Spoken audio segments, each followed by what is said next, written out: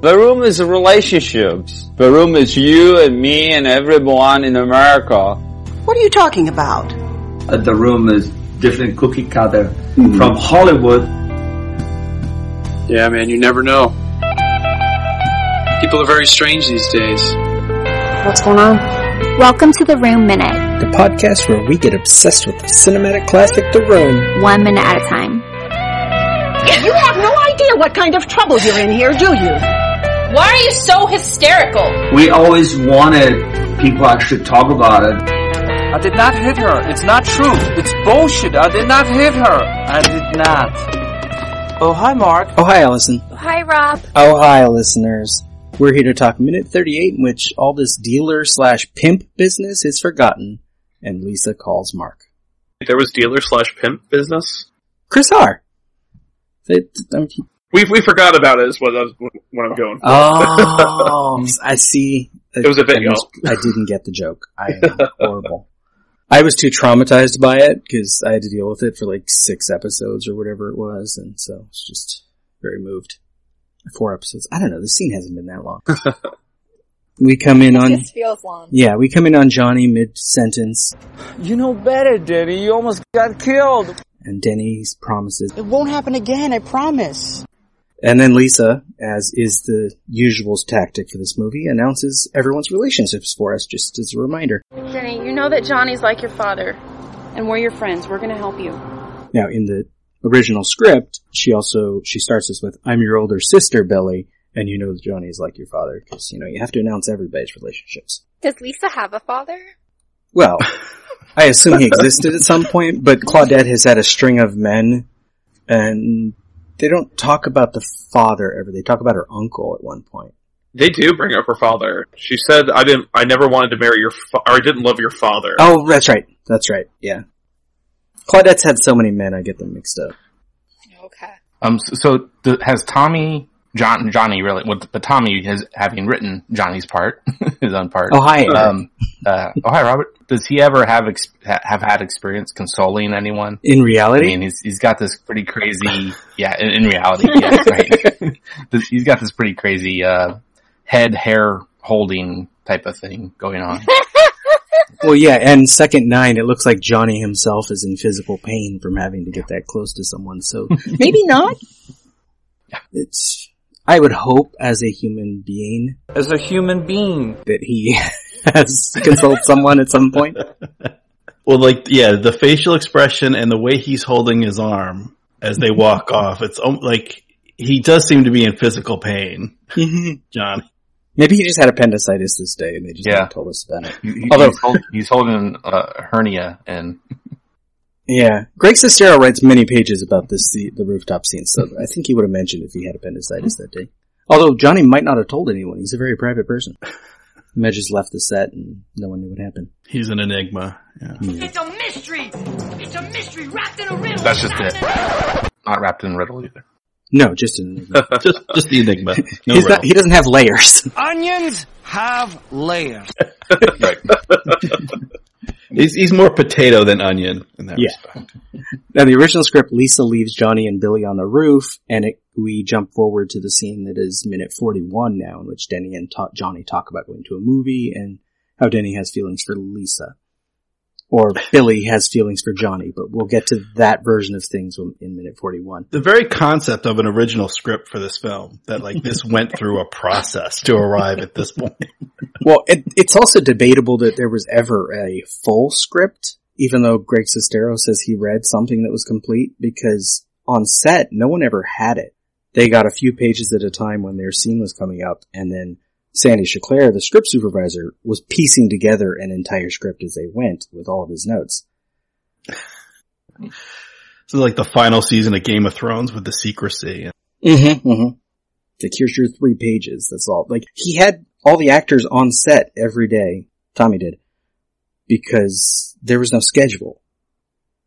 And so that's how film shoots work. Yeah. They dismantled this rooftop set. I know it's complex and everything. But they had dismantled this set and then had to put it up again to film because he decided they needed a new scene on the roof. Which was this scene. The Chris R scene, the second version. It was originally filmed in the alley, and then he wandered up on the roof. And I think it works better this way. Even though it starts weird. Yeah. Yeah, I agree. And it finishes normally enough. Oh, yeah.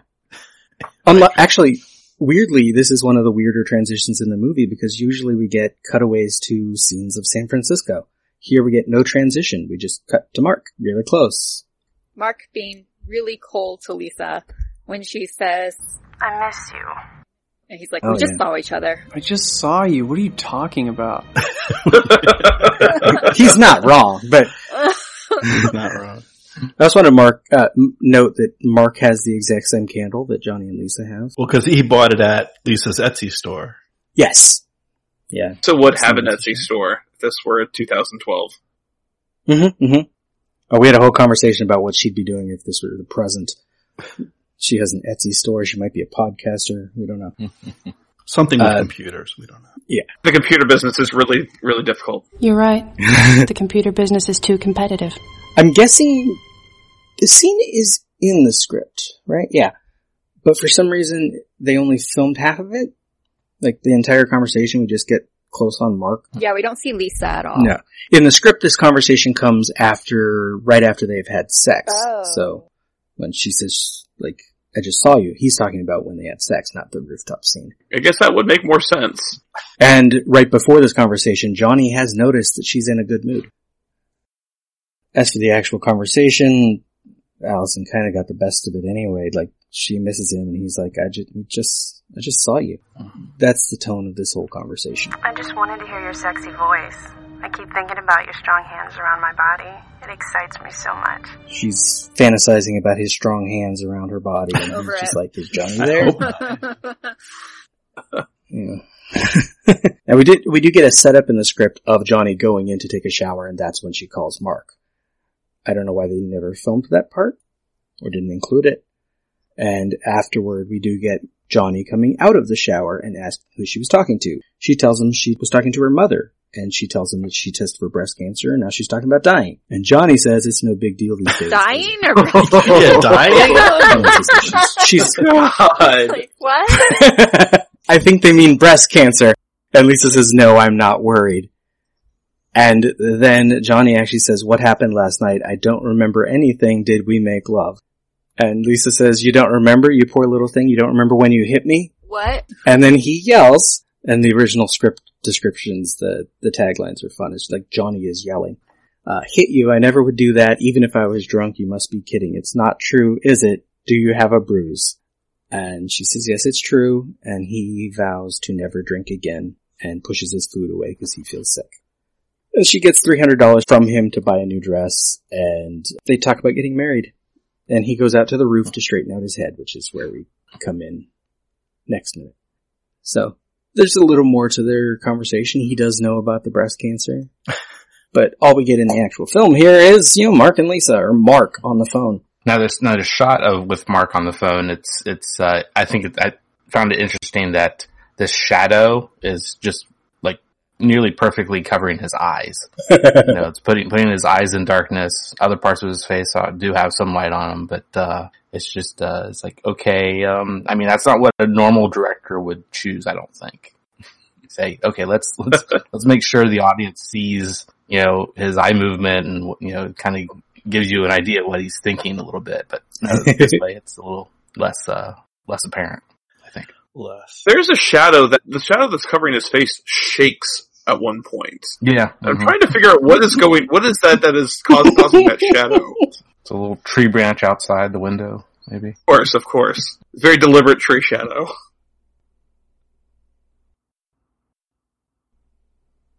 Sorry, I'm looking at the shadow now. Yeah, me too. I got stuck. I'm like, wait, what is that? It's a weird shaped shadow, too. Is that shadow maybe from another candle and it's flickering? Or no, it's just tree outside the window and it's moonlight. Yeah, it looks like, from the shape, it looks kind of not straight, so it's more like it's a tree out the window. Of course, there's no actual tree out an actual window, so I don't know. But that's like the most, this part of the minute, this scene, that's like the most motion, the most action, because otherwise the guy's just laying there holding a phone. Well, the camera does move around him a little. Yes. But yeah, and he's also most likely, for production purposes, laying on the exact same bed that Johnny and Lisa have had sex in. So that candle is literally the same candle that's next to their bed. I'm wondering if it's the same phone that he had in the car. It's too dark to see in the shadow. Yeah. So, not sure. They couldn't even go out and purchase a different candle. No, it shows up downstairs and upstairs in Johnny's apartment. So.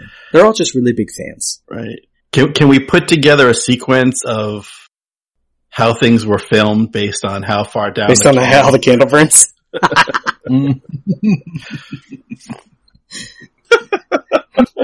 That would be good. Well, then you could probably figure out when this scene was filmed, because I don't know when this scene was filmed. It's like a pickup shot with just Mark, so it's probably filmed when they were building something, maybe rebuilding the roof. That's when they filmed his conversation in the car earlier. So it could be about that same time, which is a couple weeks into production, or it could be whenever. Just put a shadow on him and have him hold a phone. It's a simple setup. Yeah, it's probably Tommy reading Lisa's lines that Mark's reacting to. Well, it's probably her, because she had to be on set every day. No, that's true. Yeah, she was going to be there anyway. Yeah, for the car conversation, she was literally just standing next to the car saying her lines. So she's probably standing... That might be her shadow. Like, you stand... She's just like waving something in front of the light, see what she can get away with. Like, does it move with like a hand gesture that goes with what she's saying? That's what you need to check. And speaking of repetition, how many times does she say she loves him in this scene? Is it 3? 2, 3? I love you because I love you, but I still have feelings for you. I think she's starting to believe it. That she loves him? Yeah. I think she does. I don't think that he does. Oh, no. He'd probably have a better handle on that, because from what we know of him, well, actually we know nothing of either of them, but what we do know of her is that she got into a relationship with Johnny when she was really young, so she might not have any idea how any of this works. And she just finds his best friend attractive, and it stirred up feelings she didn't understand, and she just assumes they're love. Because she never felt those feelings for Johnny. Yeah, I mean, what she really just knows is this is not Johnny. This is just something different. Yeah. Maybe she's in love with the excitement. Well, yeah. It's like this is the first time she's actually been aroused. She doesn't understand. What are these? Or like the excitement of like cheating. Oh, certainly. It gives her something to do, because she doesn't have any clients in her regular job. She needs to go join Denny on his job. And she'd have something to do. His drug dealing job? I was thinking his prostitute job, but yeah. his gigolo job. Then she'd get lots of guys. Then she'd be excited all the time. He'd always come home happy, and Johnny would be like, I wasn't the one that made her that happy. Johnny wouldn't notice. Yes, Johnny probably would catch on. Notes from a midnight screening. Now, notes from a midnight screening are actually weird for this minute, because the audience doesn't do anything together in this minute. I noted random single people saying things. Like they're still workshopping this minute, I think. When Johnny said, let's go home, someone said, we are home. As soon as they cut to Mark, someone was like, why did you steal Johnny's candle? And bringing up a joke that the entire audience had several times in this movie. When Mark asked, why do you do things like this? Someone screamed out, because she's a woman. And when Mark says, I do care, someone said, I care a great deal. Yeah, echoing some wording from last minute. But otherwise, the audience doesn't do much in this minute. They're just enjoying, I guess, the love on display in this scene.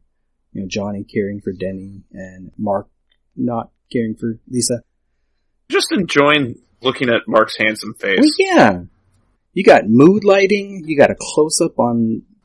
I had to think about it. I was like, is he the most attractive person in the film? Maybe. Yeah. Yeah, maybe. He's got hair. Yeah. Yeah. Although he's got attached lobes, which I'm not a big fan of the earlobes, but... I noticed that for the first time rewatching it today. It creeped me out a bit. They are featured, or the one is featured prominently in this minute. I didn't even notice that. Yeah, it's very well lit. Yeah. Sean should have been here for our conversation about Claudette's ears.